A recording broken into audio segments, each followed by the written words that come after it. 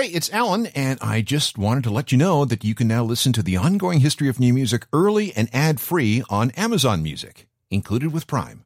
There was nothing particularly special about April 8th, 1994. I came to work as usual, saw the usual people, and prepared for my radio show in the usual way. I made note that the Toronto Blue Jays were playing a sold-out game that day. One of the stories in the news was that American troops were upset about a smoking ban that had come into effect on some military bases, but that was about it. It was just a regular Friday. But at about 1:45, 15 minutes before airtime, Anita, who was working in the newsroom, popped her head into the studio. "Just a heads up," she said, "something's going on in Seattle. It looks like it has something to do with Kurt Cobain." Now, if I'm honest, most of us were prepared for some, well, bad news. We knew that Kurt had his issues, his health problems, his heroin addiction, his crazy marriage to Courtney Love, the canceled European tour, and, of course, an apparent suicide attempt in a Rome hotel room about a month earlier. Still, all that was pretty abstract. It was gossip, stories in magazines. But over the next 90 minutes, everything resolved into harsh, terrible, awful reality. If you were around then, you probably remember exactly where you were and what you were doing when you heard the news. It was one of those rare moments. The same sort of thing felt with the assassination of John Lennon on Monday, December 8th, 1980, and the death of Elvis Presley on Tuesday, August 16th, 1977. Was that really 25 years ago? Yeah, it was. If you were there, let's revisit things. If you weren't, here's how dramatic and sad it was. It's why we're still talking about it. This is Kurt Cobain, 25 years after he died. This is the Ongoing History of New Music podcast with Alan Cross. This is exactly how things unfolded on the afternoon of Friday, April 8th, 1994. Listen. Kurt Cobain is in the news again. A body has been found in his Seattle home. No indication yet of who it is. Don't know if the body is that of a man or a woman. Police are on the scene and an investigation is underway. Last month, the lead singer of Nirvana was hospitalized in Rome for a drug overdose. 13 minutes after 2 o'clock. I'm Alan Cross. I just want to update you on something that was reported on the news about 13 minutes ago. Police in Seattle say the body of a man in his 20s has been found with a shotgun wound in the head at the home of Kurt Cobain of Nirvana. A police spokesman says the body has been there for about a day. Police say that they'll leave it up to the medical examiner to identify the body. Police say the body was found this morning by an electrician who had been doing some work at the home. He saw the body through a window, and police had to break into the cottage above a detached garage where they discovered the man and a suicide note. That's all the details that are available right now, but we'll do our best to find out what's There's a greenhouse above the garage, and I walked around to the door on the upper side to see about getting access to run a wire in the house or in the garage.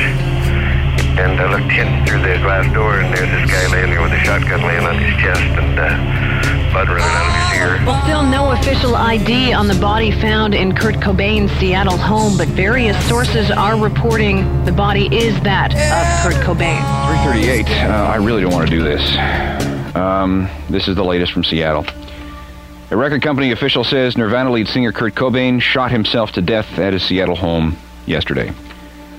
Police say Cobain's body was found today with a shotgun wound to the head, a suicide note nearby. He had been recuperating from last month's overdose of painkillers and champagne. His mother says Cobain has been missing for 6 days, and she says the last time she spoke with her son, she told him not to join the stupid club of other rock stars who had died early. Kurt Cobain was 28.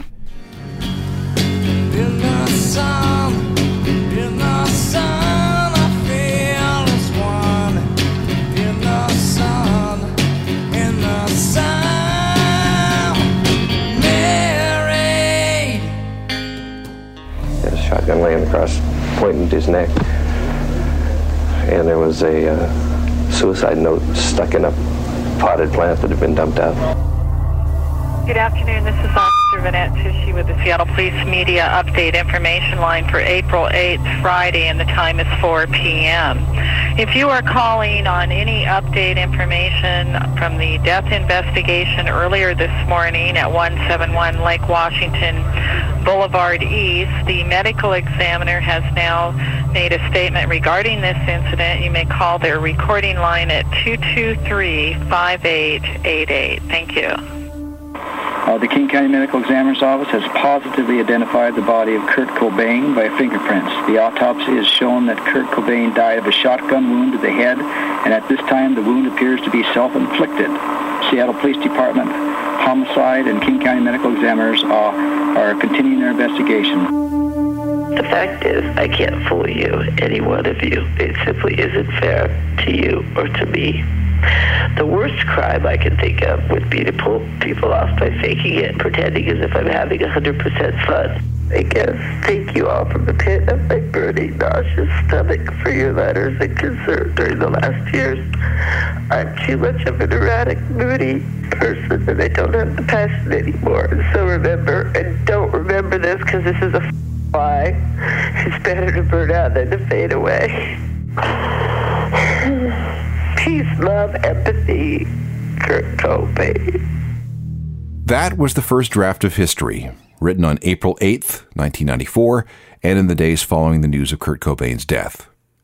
25 years on, it's maybe time to look back at what happened and what's happened since, and how all this has any relevance to our music today. But wait. Hang on. We need some perspective first. If you were alive and musically aware in 1994, Kurt's death might seem like yesterday. This would be especially true if you were in your peak music years, that time from entering high school to your mid-20s, when so much of our lives and so much of our identities revolve around music. Let's say you were 20 when Kurt died. That would have made you around 6 or 7 when John Lennon died. Now, you might remember something about what happened that day, but chances are little of it had any real emotional effect. And when Elvis died in 1977, you probably remember nothing because you were barely old enough to talk. So, another way to look at it, in 1994, 25 years ago was 1969, which was a whole different world, a whole different generation. So, let's apply that math to right now. If you are 20 years old today, you weren't even born when Kurt died, so you never experienced all the emotions of those days following his death. Kurt, grunge, and everything that happened in the early 1990s is as remote and unfamiliar to you as Woodstock was to a young grunge fan in 1994. But myths and legends and legacies need to be placed in context too. You might not have been there, but these stories can be so powerful, it feels like you might as well have been.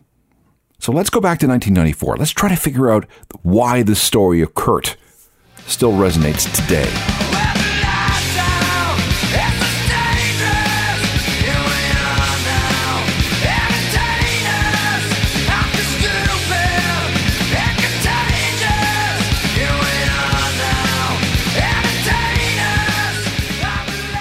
When we return, a recap of Kurt's last months and the days leading up to his death in April 1994. I still miss him. I still miss him as much as I did the day he passed away. I will never forget the first time I heard Nirvana, and I'll never forget the first time I identified to Nirvana, but mostly the first time I identified to Kurt Cobain. Every time I hear a Nirvana song, it reminds me of the beginning of a new age.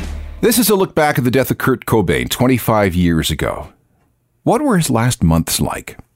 Well, there were a lot of doctor visits to determine the cause of his unending stomach issues, 9 different specialists on both coasts. No one could give him a definite diagnosis. Not Crohn's disease, not IBS, maybe a pinched nerve. That could explain why opioids work to kill the pain. Percodan, morphine, and heroin. If you go back through the scrawls in Kurt's now famous personal journals, you'll find many entries about his stomach. One reads, "Just let me have my very own unexplainable rare stomach disease named after me. And the title of our double album is Cobain's Disease, a rock opera about vomiting gastric juice, being a borderline anorexic Auschwitz grunge boy with an accompanying endoscope video. Physical therapy and a prescription drug called Buprenex seemed to help. For a little while, anyway. But back to heroin. That was a real problem. On May 9th, 1993, he was rescued from an overdose when paramedics gave him a shot of Narcan just in time. And that wasn't just an isolated episode. In the last 10 months of his life, Kurt OD'd almost a dozen times. His friends began calling him Rapunzel because he rarely came down from his room. There was a gun call to the home on Lake Washington Boulevard in June 1993. Cops had to be called to defuse that situation. Then came the follow-up to Nevermind, and we need to acknowledge that some revisionist history has taken place. When In Utero came out in the fall of 1993, it really kind of fizzled. The big follow-up to Nevermind sold less than 200,000 copies in its first week. Part of the problem was that Walmart stores refused to stock it because of the artwork and some lyrical content, but, still. The truth was fans had become bored of Kurt's issues and his anti-star stance. I think part of the reason Nirvana did the MTV Unplugged performance in November of 1993 was to try to get people excited about the band again. Well, it did, but really only after Kurt died. There were fights with Nirvana's management over who was doing what with the band's finances. There was an invitation to headline Lollapalooza, which Kurt didn't really want to do, even though it would have meant a payday of $9 million. He became obsessed with writing his will. In February and March of 1994, there was a tour of Europe, which did not go well. His health was bad, and he was worried about the fact that Nirvana hadn't taken out any tour cancellation insurance. More than once he wondered, what would happen to everybody and everything if I died? Nirvana's last ever show was held in an airport hangar in Munich, Germany on March 1st, 1994, in front of just over 3,000 people. It was an okay gig. There was a power failure at one point, so there was a quick acoustic set.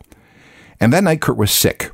His throat was very, very sore, and he didn't want to play at all that night, but he did seem to be having fun. One of the songs that evening was a cover of The Cars' My Best Friend's Girl.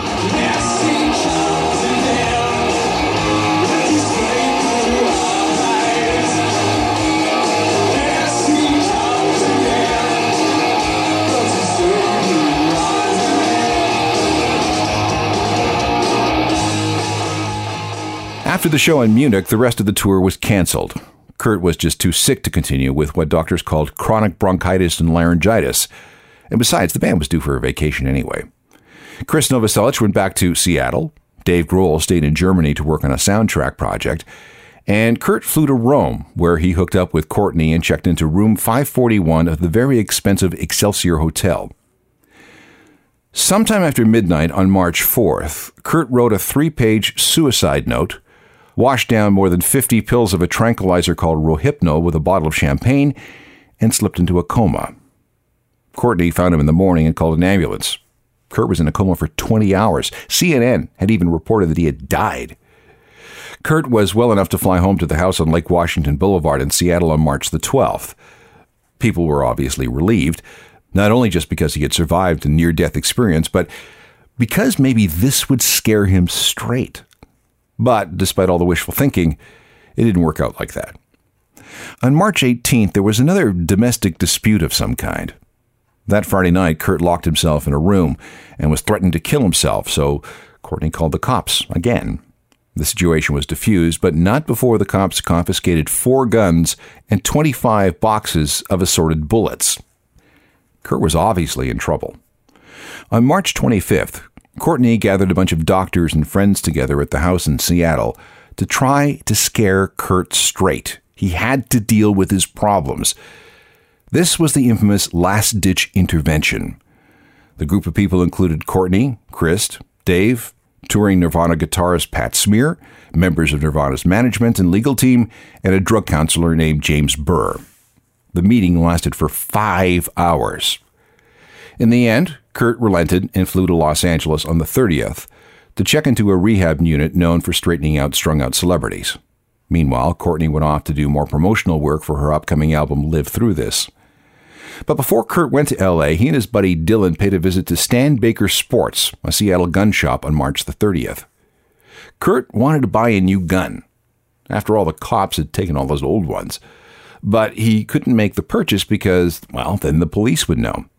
So he gave Dylan the $308.37 to buy a Remington C11 shotgun and a box of shells. Kurt claimed he needed it for protection. Kurt checked into the Exodus Recovery Center in L.A. that night. He spent 2 nights there. But on the evening of Good Friday, April the 1st, he scaled the wall in the garden, took a cab to the airport, where he caught Delta Flight 788 to Seattle. He ended up in seat 2F, next to Duff McKagan of Guns N' Roses. When they landed, Duff asked if he needed a ride home, but Kurt declined. He was recognized by a Canadian Nirvana fan at SeaTac Airport who asked Kurt to sign his copy of Jane Austen's Mansfield Park. This would be around 1 a.m. on Saturday, April 2nd, 1994. The weird thing about this autograph is that Kurt dated it as April 5th, which is the day he ended up killing himself. Courtney didn't know where he was. She was frantic. Fearing that Kurt was out to hurt himself, she hired an L.A. detective named Tom Grant to track him down. His mother filed a missing persons report with the Seattle police. Where was Kurt? Well, he was home in Seattle. He made it back to the house shortly before 2 a.m. on Saturday, April the 2nd. One of the last persons to see him alive was Callie, the Cobain's former nanny, who was looking after the house while everybody was supposed to be in Los Angeles. Kurt, Callie, and Callie's girlfriend had a quick talk at about 6 that morning. Then he tried to call Courtney at her hotel in Los Angeles, but she had a do not disturb order on her phone, and he couldn't get through. Over the next 2 days, there were all kinds of Elvis-like sightings of Kurt around Seattle, at a park, at another house he owned in nearby Carnation, with an unidentified friend, at a dealer's house, at a couple of hotels, and apparently at a store called Seattle Guns, where he bought another box of 20-gauge shotgun shells. As for the rest of it, we can only speculate. Sometime on April the 5th, 1994, he went to the room above the greenhouse in the backyard of his house. He wrote out a suicide note, loaded up the shotgun, loaded himself up with heroin, and shot himself. He was found by that electrician 3 days later, Friday, April 8th, 1994. There's nothing like checking out of this existence in a dramatic way to change your image.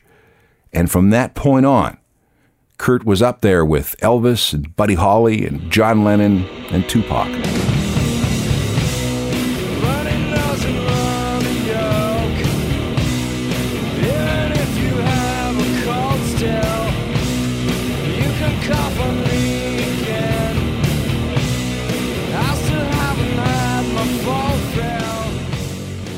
So, where is Kurt now? Physically, I mean. Well, after being turned down by churches across Seattle for the funeral, it was a suicide after all, a Unitarian church took the gig. Kurt's body was cremated. Some of the ashes were sprinkled on the banks of the Wishkah River in Kurt's hometown of Aberdeen, Washington. Courtney apparently had some made into objects for her Buddhist shrine. Some were apparently stuffed into a teddy bear backpack that she carried with her everywhere until 2008, when it was stolen out of her home in Los Angeles. I don't think it was ever recovered. And this is weird. In October 2008, a performance artist from Australia named Natasha Stelmach announced that she had come into possession of some of Kurt's ashes and was going to smoke them in a big joint. This act, she said, would set Kurt free from all the commercialism and exploitation that had surrounded him since his death. The 3 people closest to Kurt at the time of his death was his bandmate and longtime buddy and fellow Aberdeen, Washington resident, Chris Novoselic, plus Nirvana drummer Dave Grohl, a guy who joined the party fairly late in the game. And then there was his wife and widow, Courtney Love. When we come back, we'll look at what's happened to them since the events of April 1994. When Kurt Cobain died, I was driving on the highway and I pulled over and basically just sat there. I didn't want to drive anymore, and I sat there and I listened. And it was the first time the death of a, quote-unquote superstar really affected me. I cried. My stomach dropped. Just kind of sat there for about a half an hour on the side of the road. And Nirvana was a big part of my life, a big part of being a teenager and getting through when times were tough. I'd listened to a Nirvana album, and in my room, locked away in my room, and I could just really relate to the music and what they were saying. They were the first band that I could really, really relate to and got some serious help from through their lyrics and knowing that I wasn't alone. When he died, Kurt Cobain was 27. Courtney was 29. Chris was about to turn 28, and Dave was 25. Well, pretty young in the grand scheme of things. What's become of them? Let's trace what's happened since. Back in 94, Dave was just the drummer. He kept time for Kurt's songs and sang some backup vocals. Since then, I don't think we need to go through it. We'll just say that things have turned out okay. In the time he was with Nirvana, which was from the fall of 1990 to April 1994, he got to contribute just one song to the band. And to find it, you have to go deep into the CD single released for Heart-Shaped Box in 1993 for a song called Marigold. At around this time, this is through 1993, Dave began to agitate for more input. He'd been writing his own songs for years and wanted to showcase some of his abilities with Nirvana. Kurt, who had already insisted that he get 75% of the songwriting royalties, balked. Besides, how's that old joke go? How do you know a drummer is about to be fired? It's when he says, "Hey, why don't we try one of my songs?" Dave actually quit Nirvana for a brief time in 1993 because he overheard Kurt bad-mouthing him on a flight between gigs, something about not liking his playing style. And until the band actually took the stage for the taping of the MTV Unplugged broadcast, Kurt had been thinking of banning Dave from the gig because he didn't think he was up to it. But then Kurt died, and a little over a year later, the first Foo Fighters album was released. This would be July 1995. In the quarter century since the dissolution of Nirvana, there have been 9 Foo Fighters studio albums, selling about 13 million copies in the US alone, and about the same amount worldwide. 4 won Grammy Awards. Dave has directed successful documentaries, and the Foos have played in front of tens of millions of people. So, basically, nice job by the guy that no one thought would do anything.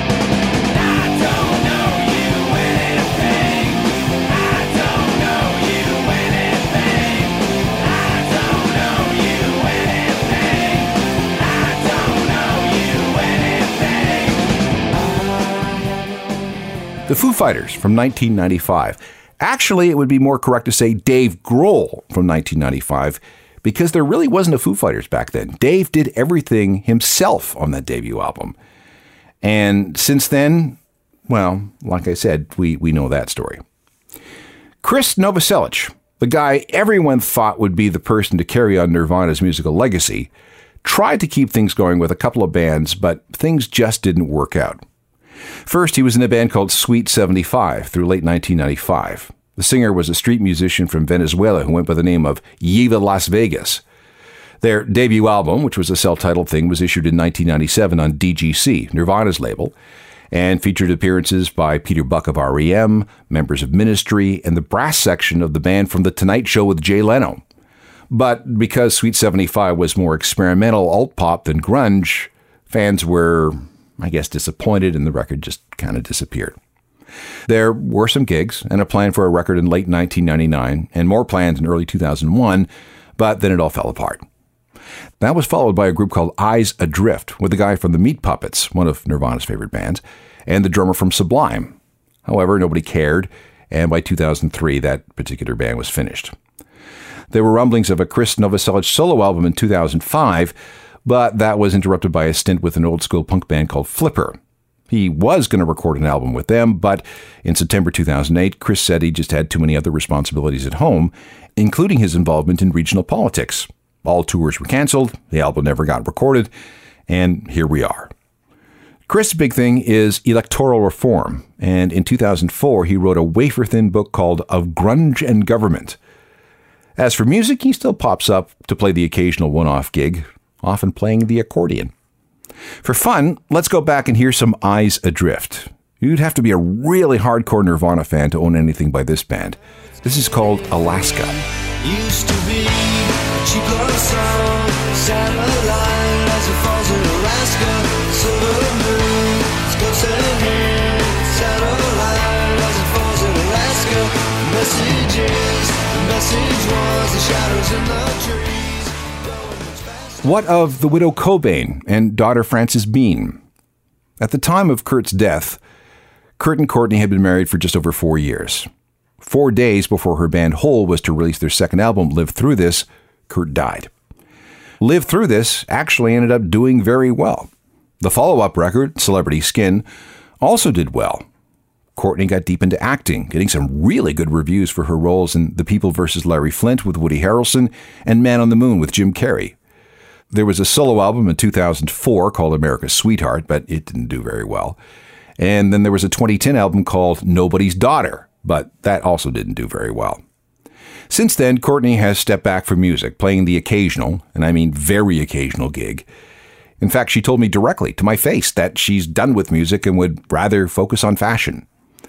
After being portrayed as a grieving widow for a time, her image sunk to that of an out-of-control weirdo who was squandering all of Kurt's money. She went on and off the rails with varying degrees of craziness. There were drug issues, legal issues, financial issues, weight issues, and even more drug issues, and she did go through some very, very crazy times, all of which were painstakingly documented with regularity in the press. However, I can bear witness to the following. I have come to know Courtney personally over the years, and I'll tell you this. She's got things together. She's extraordinarily smart, and I've come to like her very, very much, so I wish her nothing but the best. Meanwhile, daughter Frances Bean, who was all of 18 months old when Dad died, and now looks very much like her father, is heir to a major fortune, and has been dabbling in modeling and music on her own. She even worked as an intern at Rolling Stone magazine for a while. Then came a rough marriage and a divorce and a long period of estrangement from her mom, but that's all behind her now. Things in the Cobain household have settled down quite a bit. Courtney sold a piece of the Nirvana empire to a company called Primary Wave, which explains why we see more Kurt Cobain t-shirts and action figures and lunchboxes and shoes. Primary Wave also looks after the future licensing of Nirvana songs. There have been other deals. Courtney authorized the publication of Kurt's private diaries. Courtney let biographer Charles R. Cross go through Kurt's stuff and write a book called Cobain Unseen. And then there was that excellent documentary called Montage of Heck. Courtney was involved in that one too. And yes, there have been attempts at a memoir or biography, but those have yet to be completed. Let's go back to September 1998, the first single from the Celebrity Skin album. This is Hole.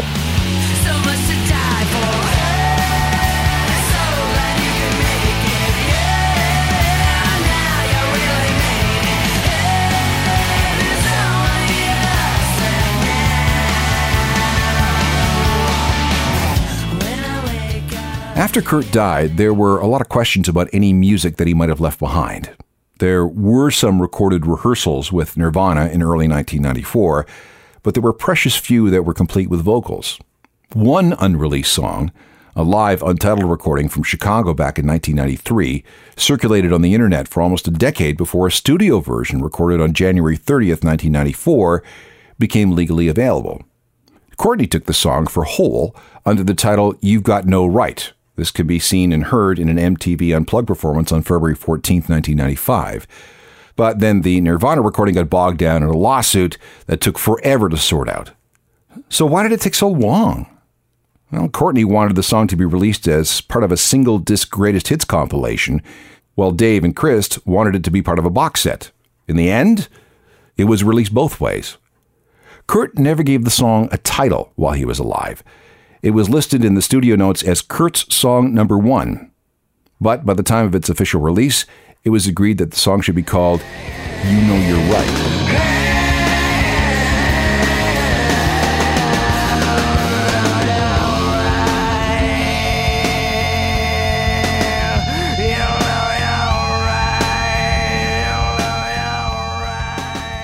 You Know You're Right, the last full, proper song recorded by Nirvana.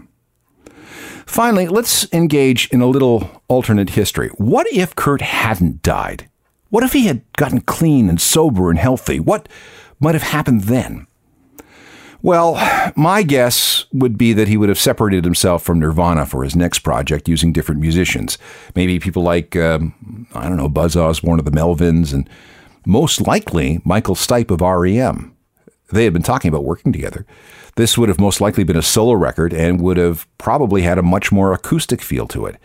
In fact, a lot of these plans were already in place. He'd been talking about quiet songs with string arrangements, and he even had a plane ticket to see Michael Stipe to talk about this project, but he canceled at the last minute. Here, for example, is a home recording of a Beatles song uncovered before he died. Could this have hinted towards Kurt's future musical ambitions? Bright are those stars that shine, dark is the sky.